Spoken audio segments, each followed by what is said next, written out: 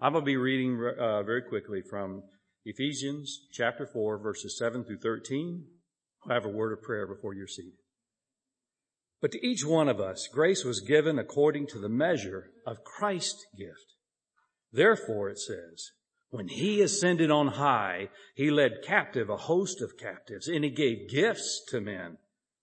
Now, this expression, he ascended, what does it mean except that he also had descended into the lower parts of the earth? He who descended is himself also he who ascended far above the heavens so that he might fill all things. And he gave some as apostles, some as prophets, some as evangelists, some as teachers and pastors for the equipping of the saints for the work of service, for the building up of the body of Christ until we obtain the unity of the faith and the knowledge of the Son of God to a mature man, to the measure of the stature which belongs to the fullness of Christ.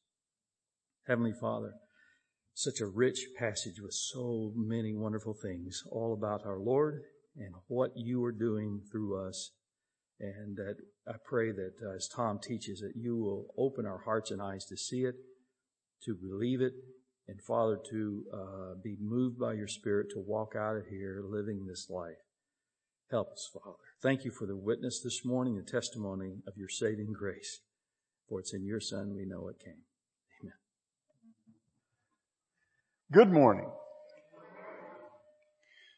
A couple of years ago, I had a handful of gift cards that had been languishing on my dresser that I hadn't spent. Of course, they were not Amazon or Harbor Freight or Home Depot cards. But I got online and I went to this website that buys back gift cards, and they give you cash for them. And so I plugged in the names of the cards and the amounts, and I very quickly learned that if you try to receive value from the card without using it for the purpose for which it was created, that value drops off dramatically. You're getting sometimes pennies on the dollar. I know there's a lot of holes in this analogy, but the principle struck me as I was reading this amazing passage, that when it comes to the gifts that God gives to us, it's possible for us to spend those gifts, even on things that seem to be good. But if we don't spend them on the things for which God created them and intended them and gave them, His value received through these vessels drops off dramatically. Now He's gonna secure what He intends. He's gonna make happen what He intends. But we want to be cooperative. We want to be in on it in terms of being useful vessels. And so we have to pay attention to His purpose for the gifts that He gives. We often fail to make the connection between purpose and value, especially when it comes to a gift. We have a sort of a no strings attached mentality that says, well, if it's a gift, I get to spend it however I want to. But the reality is that the greatest gifts that we will ever receive in our earthly lives will be from the hand of God. And unless we joyfully let God tell us how to spend them, we're going to miss out on great usefulness and great blessing that comes from acting as faithful, dependent, submissive agents of the living God. So at the big picture level, that's actually kind of what this passage is about. It's about rightly valuing the gifts that God has given to us in Christ because we clearly understand the purpose for which they were given. If we make that connection well, then we'll spend them well. And God will get great bang for the buck through these once lost sinners that He saved to do His work on earth. Last week we looked at Paul's powerful exhortation in the first 6 verses of chapter 4 of Ephesians. And I'll tell you right now that this passage, verses 7 to 13, is not an exhortation. Paul's going to come back to exhortation mode in the next passage, verses 14 to 16. But this passage actually takes us back to our calling. It takes us back to the supply line for godliness. This passage is about whose we are and what we have been given in Christ. And once again, I praise God that it's no accident that the whole tenor and theme of the worship this morning was very much tied to what we're looking at here. And I want to also point out that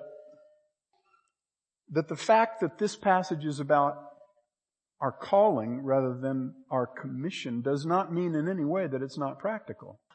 In fact, if we actually pay attention to this, and if we are steeped in this, if this is the way we think about living and acting and speaking, we'll find that this is eminently practical, that this actually fills our life with plenty to do. It actually also dramatically changes our attitude about the church and about our place in the church. Now, the first verse and the last verse of this passage both speak of the measure of something. Verse 7 speaks of the measure of Christ's gift, and verse 13 speaks of the measure of the stature that belongs to the fullness of Christ. The word measure means pretty much what it sounds like. It has to do with determining the extent of something or the value or the worth of something. In this passage, it applies to measuring the value of the gifts of grace that God has given to us in Christ. And where Paul is going with this is he's going to talk about spiritual gifts. But he starts at a broader level. And he just talks about the gifts of grace that God has given to us. Now for the rest of the message, I'm going to mostly change the word measure to the word weightiness. Weightiness. And if you will, just think of a gift of pure gold. And the way that you know how valuable that gift in fact is you have to weigh it. You have to know the measure of it. In verse 7, Paul says that the weightiness of the grace that was given to each one of us is the same as the weightiness of Christ's gift. Singular. Not gifts, but gift. He's going to talk later in the passage about the various spiritual gifts that God gives to us as individual believers for the building up of the whole body. But here he just talks about one gift.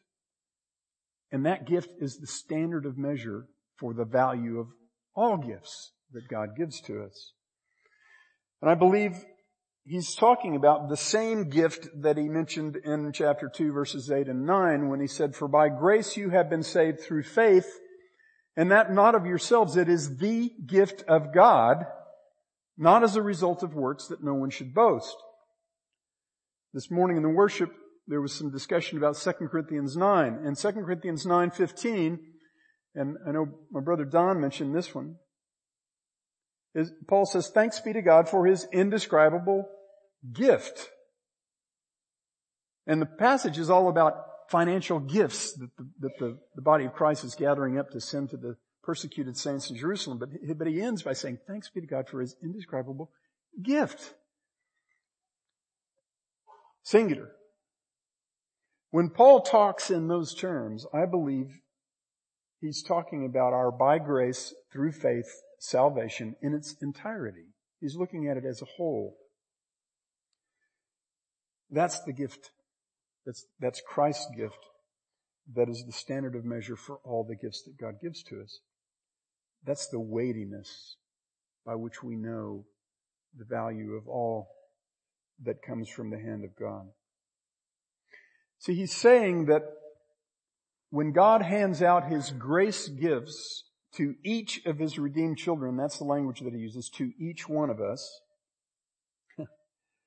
that the value of that grace gift matches up with the value of our salvation, of the big gift, of the whole gift. God doesn't give piecemeal. He just lavishes outrageous wealth upon us. And that's in every aspect of our Christian life. I tend to think of His spiritual gifts given to me as something kind of meager. And Paul's saying, no, you're not getting it. It's miraculous. It's miraculous. It's powerful.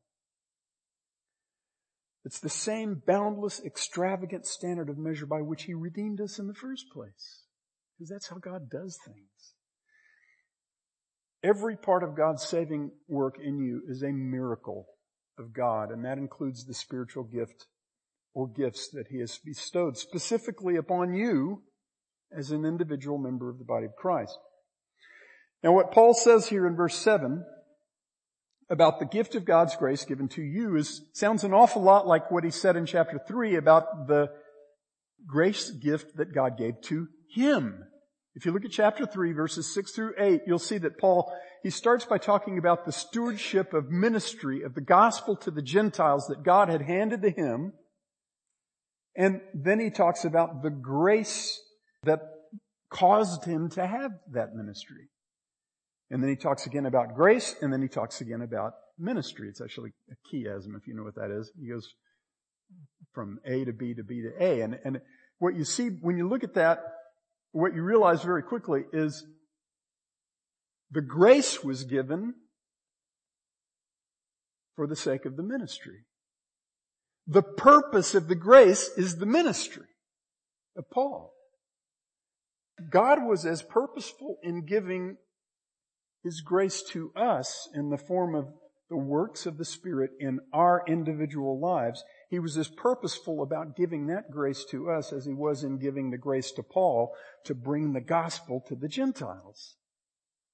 We've all received grace in order to be ministers of grace.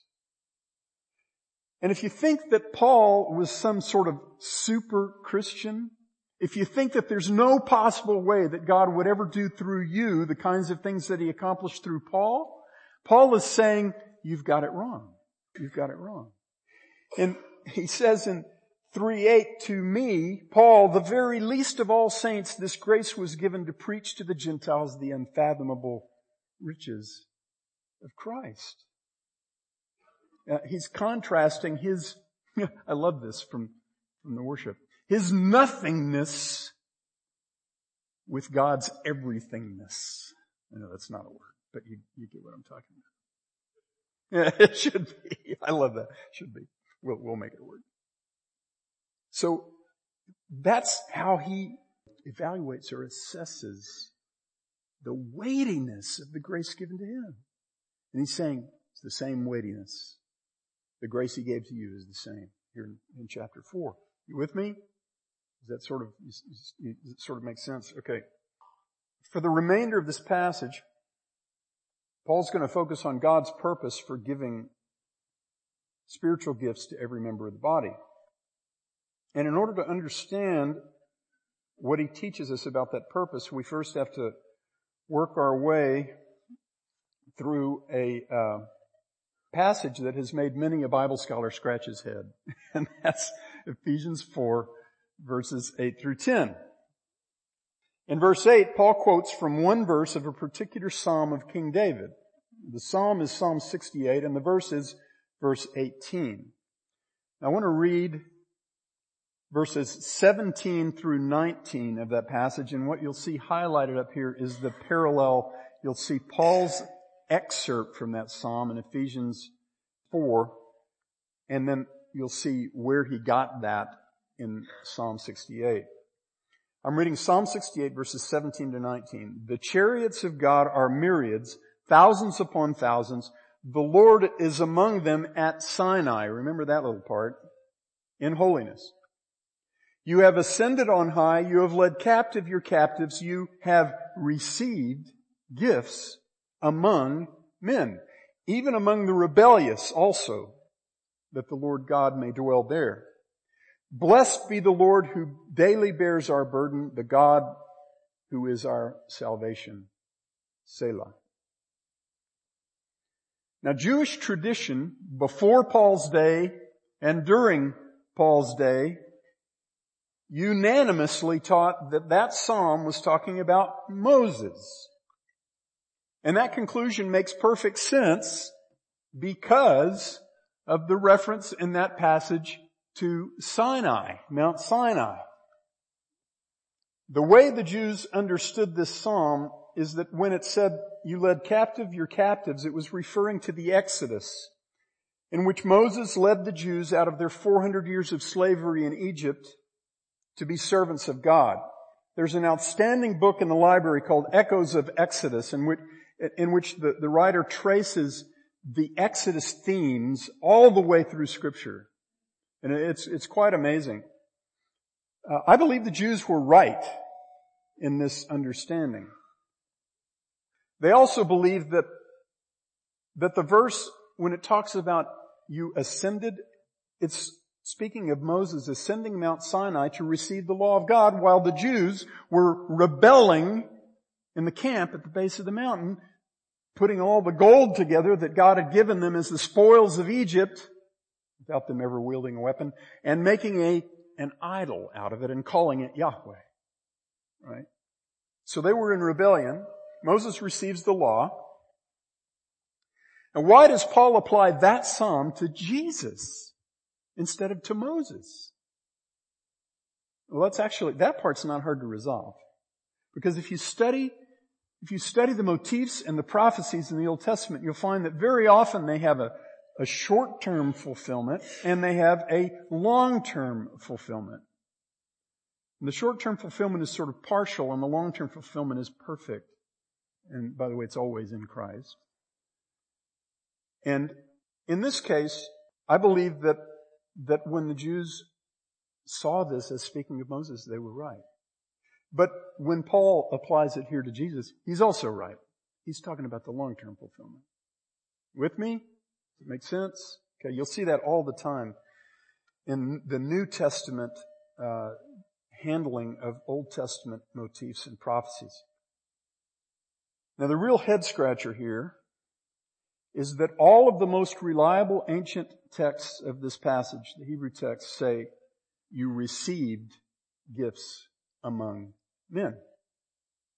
Paul says he gave gifts to men. Again, the Jews understood this as Moses going up the mountain, ascending and receiving the gifts of the laws and ordinances of Old Testament law, the Mosaic law, and then what happened, well, we'll talk in a second about what happened after that, but Paul knew all that. Paul was a Pharisee of Pharisees, schooled under Gamaliel. He knew as much about this as the high priest did. He knew what the Jews taught about this. And so when he said he gave gifts to men, it wasn't a slip-up. At this point, Bob would say, so what gives?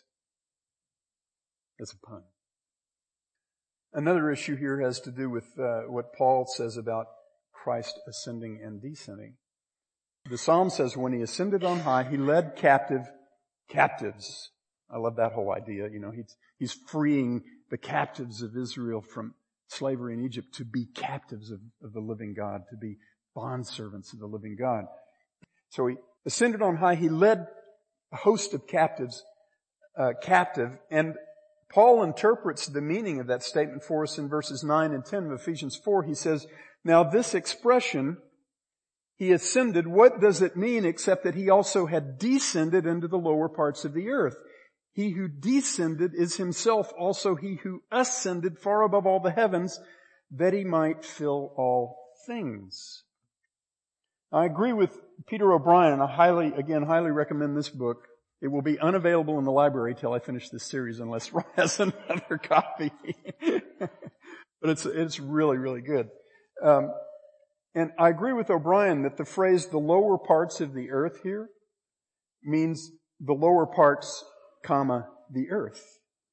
It means, see, there's the heavens and then there's the lower parts, the earth. I don't believe this is a reference to Christ going down to Hades between the crucifixion and the resurrection. And I understand, there's more to be said about that from Peter. But I don't think that's what's going on here. And it's not a big deal if you disagree with me, but I believe what Paul is saying is it actually kind of plays right into what he said in chapter 1 about the ascension. He was talking about that Christ, he was the very power that raised Christ from the dead and seated him in the heavenlies at the right hand of God above all authority and dominion and power, every name that is named in this age and in the age to come. He's saying that's the power that belongs to you. And now he's saying Jesus descended to earth and he accomplished our salvation and then he ascended back to heaven and He gave gifts to men. Now, I know if I've lost you, try to stay with me just a little longer on this because I think it's really cool. I believe the Moses connection actually explains why Paul switches things up here. Why he says He gave gifts to men. When Moses ascended Mount Sinai, he received gifts among men. In other words, among men, Moses is the guy who went up the mountain, received gifts. And what were the gifts? It was the law and the commandments of God. And why did he receive them? To give them to Israel. He received gifts from God in order to give them to God's people. The giving happened when Moses descended after ascending. But in Christ's perfect fulfillment of the psalm, Christ is the giver. Christ is the giver. And the giving happened when He ascended back from earth to heaven. And when He did, He gave gifts to men. And guys, if you've ever studied Paul's treatment, his juxtaposition of the law and the Spirit, I think there's a whole lot of power to what's going on here. Moses gave the law. Jesus gave the Spirit. And with the Spirit, the gifts of the Spirit. Jesus ascended to His Father and He gave gifts to men. In John chapters 14 and 16, Jesus is emphatic about the fact that He had to return to His Father in order for the Helper to come, in order for the Spirit to be given. He ascended and He gave gifts to men. When the Spirit came upon the disciples at Pentecost and when He indwells every single believer from salvation day forward, He gives gifts of grace to each one of us. Gifts of the Spirit. Why does He do that? For what purpose did Christ give spiritual gifts to every individual believer? Well, back in Ephesians 3 verses 17 to 19, Paul prayed that God would, by the powerful working of His Spirit in each believer's inner man, that God would cause us to comprehend and to know the love of God which surpasses knowledge. And then He told us the purpose for us to know those things. He told us the goal or the end point of us coming to know these things. He said, that you may be filled up to all the fullness of God. He's talking about individual believers because He says, you together with all the saints, that you may be filled up to all the fullness of God. And we're going to see that filling up thing happening a lot here.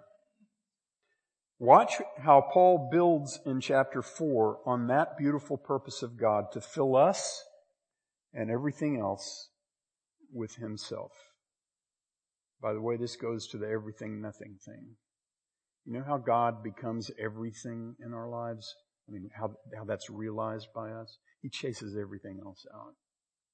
He fills us up until the only thing that's left is Him. All right. Chapter 4, verse 1, the exhortation. Walk in a manner worthy of your calling. Verses 2 to 3, what that worthy walk is. Lovingly guarding the unity of the Spirit and the bond of peace. And then verses 4 through 6, what it is that we guard. The unity that we guard. Paul teaches us a new math. He says 1 times 7 is 1.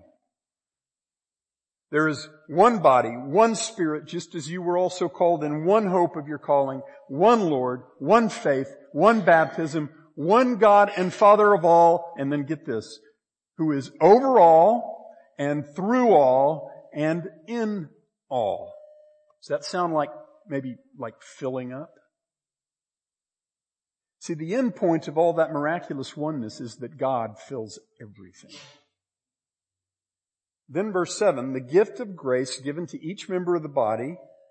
Then verses 8 through 10 that we just looked at, that unusual passage. And the point of that is that in His ascension, Christ gave gifts to men, and the purpose for which Christ descended and ascended and gave gifts to men is what? Verse 10. That He might fill all things. That He might fill all things. Beloved, that's the ultimate goal of all of this filling that God is doing, that He might fill everything in His creation.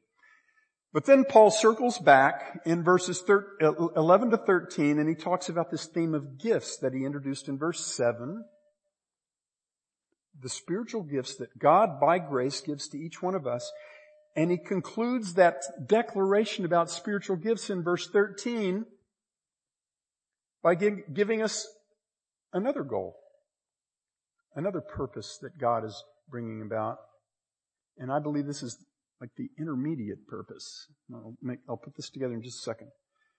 But that is until we all, not each one anymore, but until we all together attain to the unity of the faith, to the knowledge of the Son of God, to a mature man, one mature man, to the measure of the stature, the weightiness of the stature that belongs to the fullness of Christ. So again, we're being filled up with Christ, not just individually, but as a church. God is filling His church with Christ. See, Ephesians is a dentist's paradise.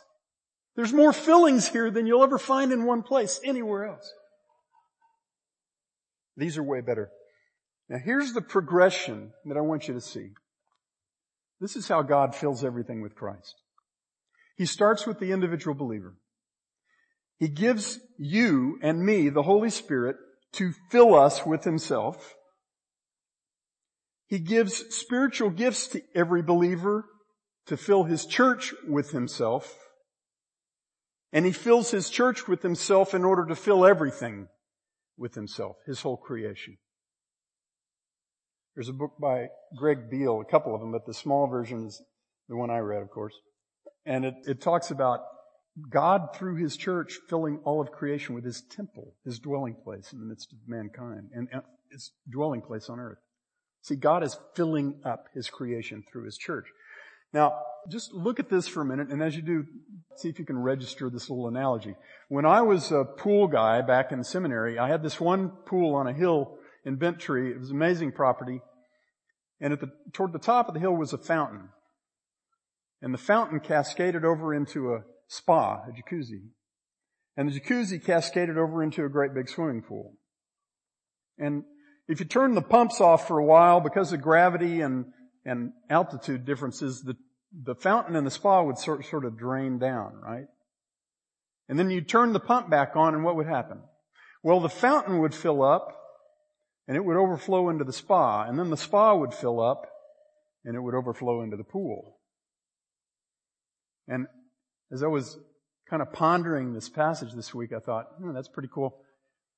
A little picture in my mind that the fountain is the individual believer, and God fills that believer with Himself, and then He overflows and He fills the church. And He fills up the church with Himself, and that overflows, and He fills the world. He fills the world. That is what God's up to in Ephesians 3 and 4. Filling everything with Himself. Habakkuk 2 verse 14 expresses the beautiful goal of God's miraculous work of filling. It says, "For the earth will be filled with the knowledge of the glory of God, the glory of Yahweh, as the waters cover the sea." Isn't that beautiful? Makes me wonder if Habakkuk wants clean saltwater pools or something. All right, let's talk about spending well. In light of all that we've seen, how do we spend God's gracious gifts to us well? What role does an individual Christian like you play in that glorious purpose of God to fill the whole earth with Himself? This is where spiritual gifts come in, beloved. Some of you have the gift of helps, some of giving, some have the gift of mercy, others the gift of exhortation, some administration, some have gifts of shepherding and teaching, some of evangelism, and there are others that I haven't mentioned here. I may not know what your gift is, but there are two things about your gift or your gifts that I know with rock solid certainty. One is that you don't have all of the gifts. And the other is that the other people in the body of Christ don't all have your gifts. And there's a really good reason for that. That is the divine genius of God. And that means that spending your gifts well is about spending them on the body of Christ. And a lot of Christians don't like that. A lot of Christians bristle at that and they say, no, my task individually is to be using my gifts in the world. I'm not saying that that is not something that is to be done. I'm saying God's priority system here is that we spend our gifts on the body first. And I believe that could be demonstrated very compellingly from many scriptures. But here's what I want you to think about. There is no part of our experience as the children of God in which our differences are so indispensable to our oneness. Our commission to seek and save the lost and to make disciples of Christ from every nation, to fill the earth with the knowledge of God, demands that we work together as one so that the church will be filled up with Christ. Not part of Christ, but all of Christ. Jesus Christ is the only human being who ever walked this earth who had all of the spiritual gifts. And that means it's a good thing that He's the head of the body and not me. Right? God could have given every spiritual gift and He could have assigned every kind of ministry to every individual Christian. But what would that do to the unity of the body of Christ? What would the world see when they looked at Christians? They just see a bunch of freestanding powerhouses. Super Christians. That's not the way this works, guys. Ray Stedman said this a long time ago. The continuing incarnation of Jesus Christ on earth today is us. It's the church. Okay? And so, the very top priority that God gives you and me as believers is to build us up so that we will be effective together at carrying on that commission to be Christ in the world. Does that make sense? In verses 11 and 12, Paul singles out 4 roles in the body of Christ, and they're tied to 4 specific gifts. He says God gave some as apostles and some as prophets and some as evangelists and some as pastors and teachers for the equipping of the saints, for the work of service, to the building up of the body of Christ. Now, because of the specific wording in verse 11, the way the some as clauses are arranged, I take pastor and teacher to be one gift and one role. But if you disagree with me and think it's 2 gifts, that's fine. Perfectly fine. Now, why did Paul single out these 4 gifts? Well, I wouldn't be the first person to make the point that these 4 gifts all have to do with the ministry of the Word of God. Apostles, prophets, evangelists, pastors, and teachers. Why would Paul go there? Why would that be significant? Well, for one thing, I can tell you he's setting the stage for the exhortation in the next passage, which is all about us speaking the truth of God's Word to one another to build up the body. Okay. But let's think about these 4 gifts. There's some ongoing, never-ending discussion about what apostles and prophets are. And by the way, I'll point out one other book, Thomas Schreiner. If you want a good primer on spiritual gifts, grab this one. This will be back in the library today, after I pull all my Post-its out. Good book. Apostles and prophets. Well, I'm not going to try to get into the controversy about whether those 2 gifts still are given. But here's what I do know. You go back to chapter 2, and Paul says the church was built on those gifts. The church was built on the apostles and prophets. And why? Because the church's foundation is Christ. Christ is the cornerstone, and the Word of God is the foundation that cornerstone gave to us. And the whole church is built upon the foundation of the Word of God given through the apostles and prophets.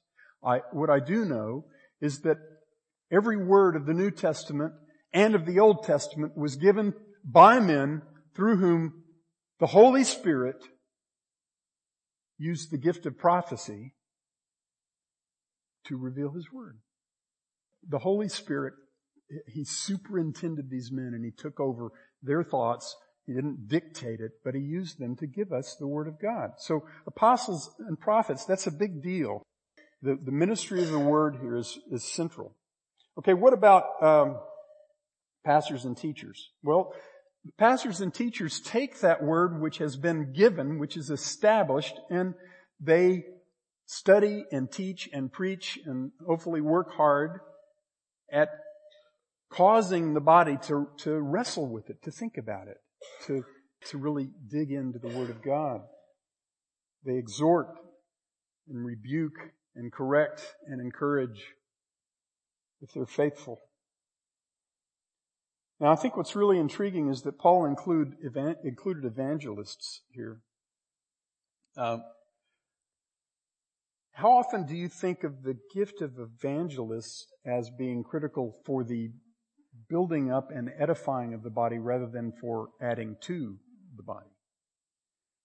And I think the reason that Paul puts that gift here is because evangelism, guys, is the work of every Christian. But there are some gifted individuals that God has given them the gift of evangelism, and through them, God gives us both the model and the encouragement of a zeal for reaching the lost. There was a really great example of this, I think, just a few weeks ago when a group of our young people went down to a place in Dallas and they took care packages that they had prepared for homeless people. And there were some folks in the mix that really had the gift of evangelism, and some of our young people got to team up with them, and they kind of saw how it was done. And they saw the boldness, they saw the love, they saw the fearlessness, really, that God tends to put into those who have this gift. And they were challenged. Our young people were challenged. They're going to get to go on a missions trip this spring break to Mexico. You can pray the same kind of thing happens there. All right. The work of service in verse 12, for which these word-centered gifts especially equip us, I believe is first and foremost service to each other in the body so that the body will do the work of service that is directed to the entire world. You and I, God builds each of us up through the ministry of the Word. You and I, in turn, build each other up by applying that Word, doing all that it teaches us to do, first in our dealings with one another, and then in our dealings with the world as we work together as one body to proclaim and show off Christ in the world. As we do what the Word instructs us to do, we put every gift to the work for the good of the church, and our supply line for fulfilling our commission, our supply line is our calling, whose we are and what we've been given, including the spiritual gifts that we've been given. I should also mention here that Paul's focus on the equipping gifts, I believe, is setting the stage for where he's going to go next. All right, let's wrap this up. You and I will never rightly value the miraculous gifts that God has given to us in Jesus Christ if we don't have His purpose for those gifts firmly in our minds and hearts. He gave you His gracious gifts by the indwelling of the Holy Spirit so that through you and through every other saint, we will live and serve as one new man together. And by that, He'll fill up His church with all of Christ. He'll put all the gifts together, and what will happen is the church will have all of Christ. And His purpose for filling His church with Himself is so that through His church, He will fill all of His creation with Himself. So how important is your spiritual gift for the work that God wants to do on this earth? Indispensable. Doesn't mean God can't replace you if you're not cooperative. It means His intention is that that gift that He has given to you will be indispensable to the work that He is doing through His church. I need your gifts, and you need mine. I need Christ in you, and you need Christ in me. How important are the gifts of all the other saints in the body of Christ to you? Indispensable. No matter how independent you were before God saved you, when He did save you, through faith in Jesus Christ alone, He remade you to be interdependent with the people of God. You need their gifts and they need your gifts. And guys, if that's hard for you, if it's hard for you to be interdependent, that's tough. Get used to it. Because this is the way God gets things done. And so you can either clock out and be useless, or you can be interdependent. You can be in the battle with the people of God day by day. There's no other option for you participating in the work of God on earth. You don't get to do it as an independent agent. God has given each believer a miraculous outpouring of His grace. He has indwelled each of us with His Holy Spirit. He has done for every single Christian all of the things that we have looked at and celebrated in the first 3 chapters of this marvelous letter. And guys, that's a lot. It's outrageous grace. But our greatest wealth in Jesus Christ will never be seen or spent if we are not together in our daily lives as one new man in Jesus Christ.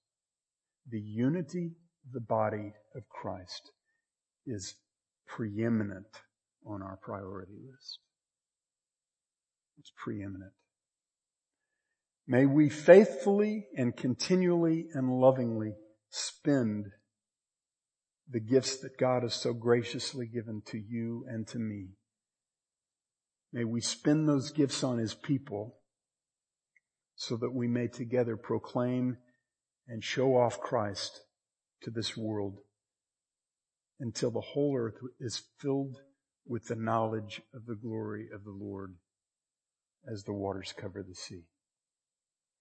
Father, we ask that you would make us individually and as your church value your gracious gifts to us rightly and spend them well.